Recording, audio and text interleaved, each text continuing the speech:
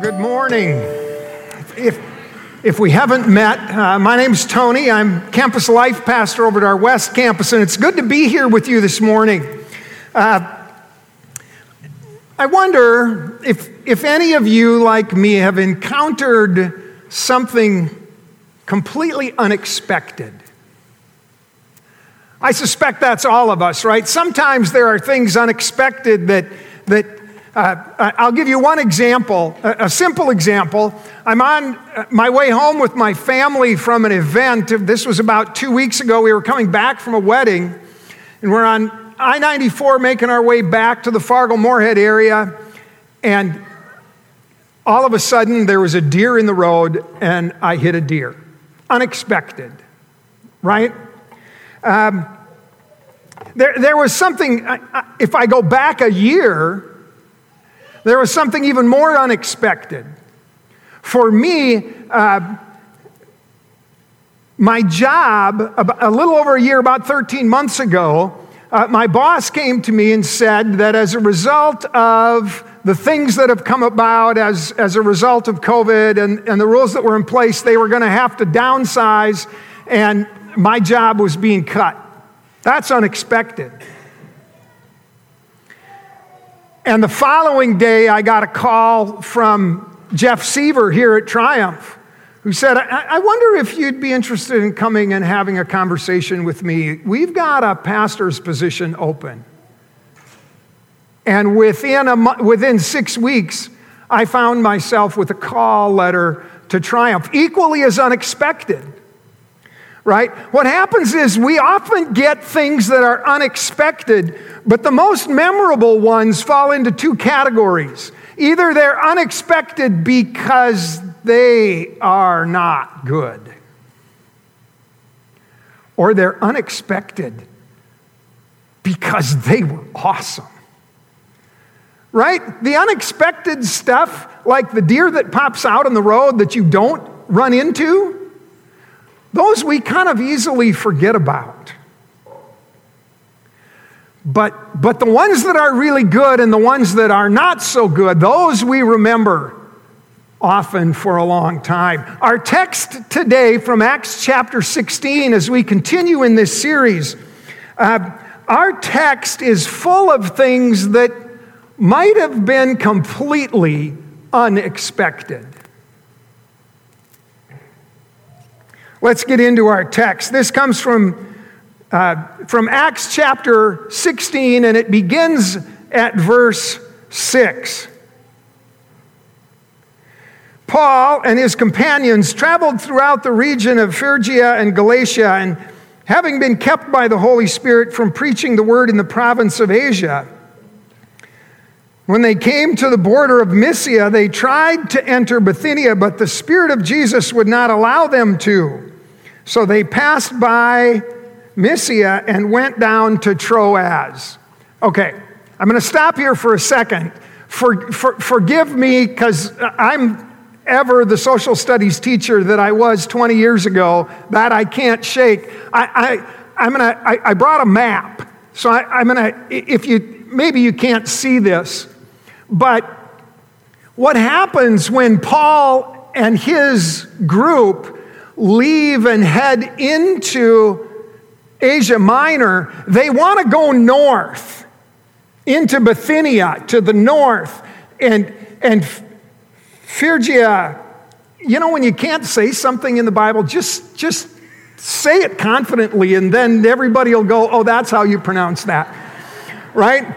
So he's heading in these places, and for some reason the Holy Spirit won't let them go where they expect to go. They wanted to go into the area that Romans called Asia, which was the northern part of Asia Minor. That's where they thought, that's where we got to go. And then that doesn't work. So then they're going to go kind of north and west up into Mysia, and that's not right. So they keep going. Troas, where they end up here at the end of verse 8, Troas is at least third on the list of places they expected to be. But isn't it interesting that Paul doesn't do what I sometimes do, or maybe you have caught yourself doing this. Lord, I think this is what I'm supposed to do. Oh, I'm not supposed to do that. All right. Well, then I'm just going to sit here, Lord, till you tell me something else. That's not what Paul and his companions do. Paul and his companions try and go north. Nope, that doesn't work, so they turn to the northwest and they keep moving, trusting that God's got a plan in all of this, and I'm going to keep moving. I'm not going to go where he tells me not to go, but I'm not going to just sit here and do nothing. And they find themselves at Troas, which, if you can't see it from back there, it's on the shore of the Aegean Sea. And they get to the sea, and I can only imagine they might have wondered, okay, now what? We can't travel any further without a destination. And even though we're not told how God has directed them not to go to these places in the past, we are told how they get the next word from the Lord, and it begins in chapter 9, or in verse 9, I'm sorry. During the night, they're here in Troas, during the night, Paul had a vision of a man in Macedonia standing and begging him, "Come over to Macedonia and help us." After Paul had seen the vision, we got ready at once to leave for Macedonia. Macedonia is northern Greece. Concluding that God had called us to preach the gospel there. And so from Troas, we put out to sea and sailed straight for Samothrace, and the next day we went on to Neapolis, and from there we traveled to Philippi, a Roman colony and a leading city of the district of Macedonia, and we stayed there several days. We're going to stay in Philippi for several minutes right now, because there's a couple of things that are worth knowing about this city. We're told two things in here. We're told that it's a Roman colony and that it's a leading city in Macedonia, that area of northern Greece. I think often I have misunderstood what it meant to be a Roman colony. It's easy for me, I think, oh, well, yeah, it's a city in Rome, so Rome is occupying that, so it must be a Roman colony. But in Roman history, that meant much more. In essence, what it meant is that Rome had annexed, if you will, the city of Philippi.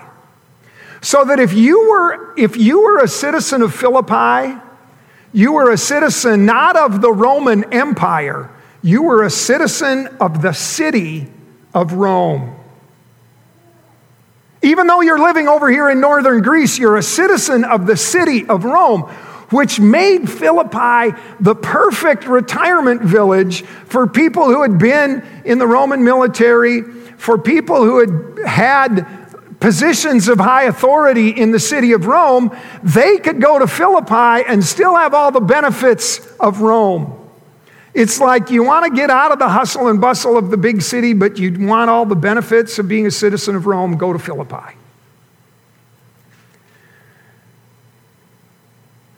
I'm going to say this. I don't think Philippi would have been my first choice of places to go. Clearly, it wasn't Paul's first choice.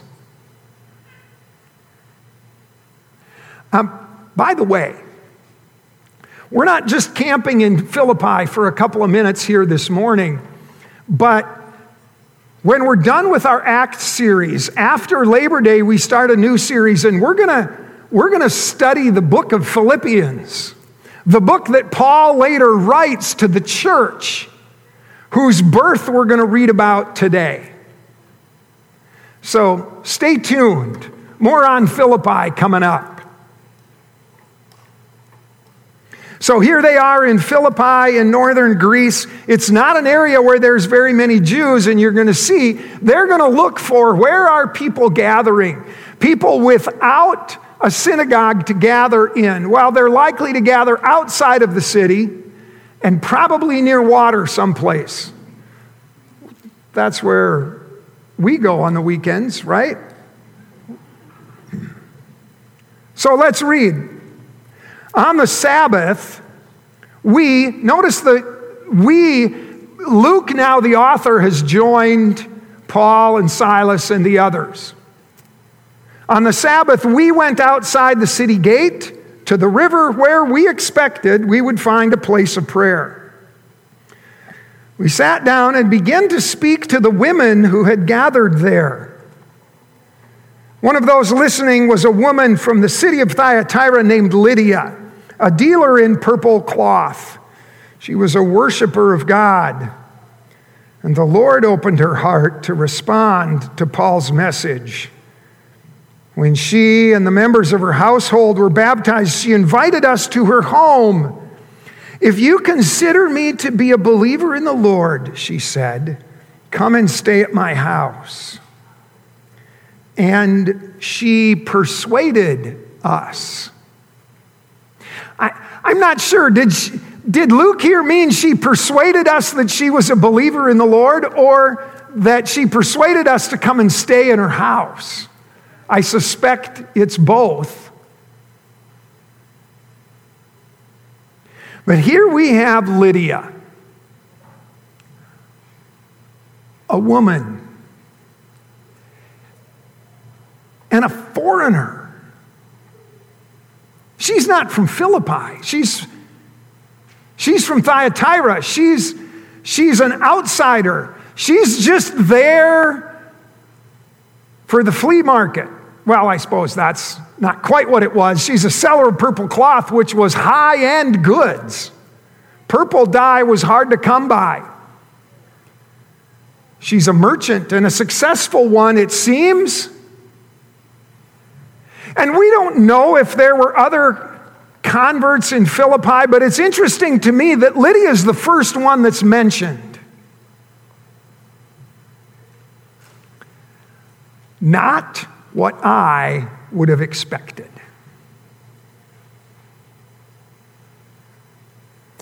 But they gather there in her home.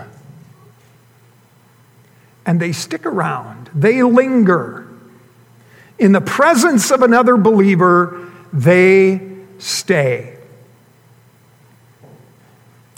And then there's some events. I'm going to skip through. We just don't have time this morning. There's this wonderful story that comes next in Acts chapter 16, which is the story of a young girl who is demon-possessed. She's possessed by a spirit of divination, meaning she can tell the future. And when Paul and his companions encounter her, they cast out the demon and they free her from demonic possession. And there are people that are capitalizing. In a sense, she is being trafficked, if you will. And now they can no longer use and make money off of her gifts. And so they swear out a complaint against Paul and his companions, and they throw him in prison. And where we're going to pick this up is that night that they are in prison. Again, this is quite unexpected. Jump ahead. Verse 29, before verse 29. I'm going to pick it up at 25. About midnight, Paul and Silas were praying and singing hymns to God, and the other prisoners were listening to them like they had a choice, right? Suddenly, there was such a violent earthquake that the foundations of the prison were shaken, and at once all the prison doors flew open and everyone's chains came loose. The jailer woke up, and when he saw the prison doors open, he drew his sword and was about to kill himself because he thought the prisoners had escaped. In that time, a Roman soldier on guard, if those under his charge left or escaped, the punishment was death. So he was going to save himself the humiliation, probably pin it on Paul and his companions. That might have been his thought. But Paul shouted, "Don't harm yourself. We are all here." The jailer called for lights, rushed in, and fell trembling before Paul and Silas. And then he brought them out and asked, "Sirs, what must I do to be saved?" I don't think he meant, "What must I do to be saved from my superiors who aren't going to like this?" Because he'd likely heard the music as well, the singing, and the truths that Paul and Silas had been preaching. And Paul and Silas replied to him, "Believe in the Lord Jesus Christ, and you will be saved, you and your household." And then they spoke the word of the Lord to him and to the others in his house. And that hour of the night, the jailer took them and washed their wounds. And then immediately he and his household were baptized. And the jailer brought them into his house. The house probably was adjacent to, maybe even connected to, the jail. They brought him into his house and set a meal before them. And he was filled with joy because he had come to believe in God. He and his whole household. Would you have predicted the Philippian jailer? Would you have predicted him being the next one who he and his household come to Christ? Not any of the other God worshipers down by the river that they saw earlier that week? See, in Philippi, we find this incredibly unexpected collection of people. They're from various places. They're an unexpected gathering of Jesus followers. I mean, think about it. It's a Greek city full of Roman citizens.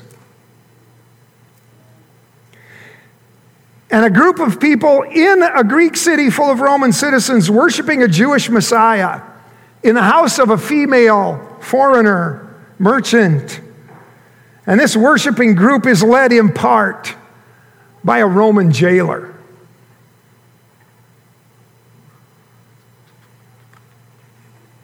What an amazing group.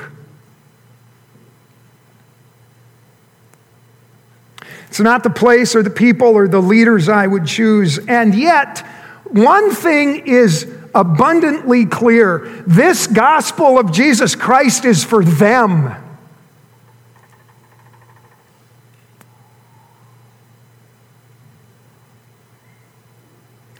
God brings these unexpected people to himself first in the city of Philippi.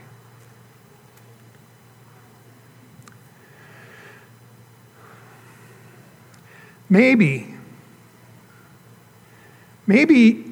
you're here this morning and you feel like you're in the same category as Lydia or the Philippian jailer. Maybe you feel like, I don't know. I don't know if this gospel would be for me. Maybe you feel like Pastor, if you only knew my background and my history, you wouldn't be so quick to tell me about this gospel. Maybe you're here thinking, I'm an outsider. I'm a foreigner. I don't belong in this place.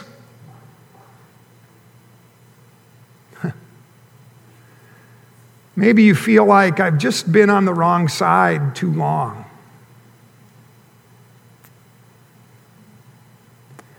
But you see, the message to you is the same as the message to the jailer and to Lydia. Believe in the Lord Jesus, and you will be saved. Not believe about, but put your belief in. Let what you believe be encapsulated by Jesus. And notice they don't tell him, believe that there was a person named Jesus.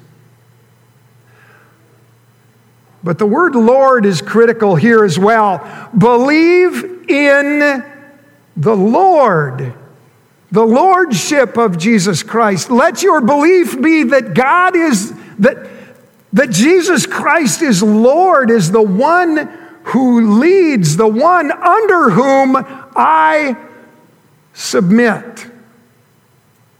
The message is the same. Believe in the Lord Jesus.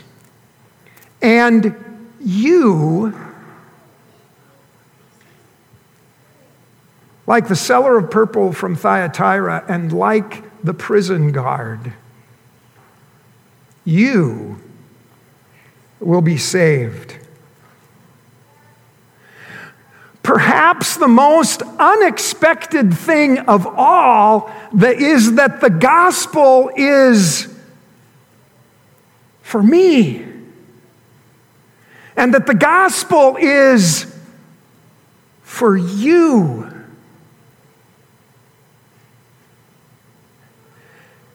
It's unexpected, perhaps, but it's good. It is so good. Will you pray with me? Father God, we can't begin to say thank you enough for your grace and your mercy, and for the fact that this gospel is for us, that the price you paid was for me, and the death you died was for us, and that even for people on the outside, like Lydia or the Philippian jailer, this gospel message is for us.